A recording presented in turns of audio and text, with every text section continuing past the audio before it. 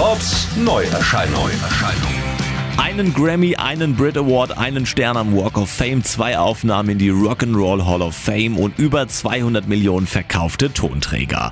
Das ist Rod Stewart in Zahlen und Preisen ausgedrückt. Ob noch mehr geht? Sein neues 29. Studioalbum wird es vielleicht bald zeigen. Seit dem 23. Oktober ist es draußen, heißt Another Country und klingt so. Batman, Superman,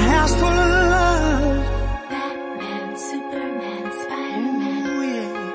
Batman, Superman, Spider-Man. 12 frische Titel hat der Mann mit Reibeisenstimme aus dem Ärmel geschüttelt. Mit der Scheibe lässt die Ikone uns so nah an sich ran wie selten zuvor.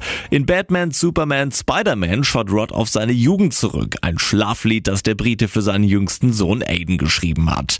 Another Country hat der 70-Jährige erstmals selbst bei sich zu Hause aufgenommen.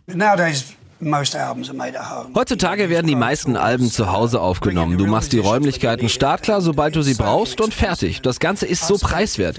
Gefühlt habe ich mein halbes Leben in schrecklichen Studios verbracht, aber jetzt ist das ein ganz neues Lebensgefühl. Mit Another Country knüpft Stewart ganz klar an den 2013er Vorgänger Time an, in der Hoffnung, dass sich sein jüngstes Werk auch über 1 Million Mal verkauft und 2-fach Platin einbringt.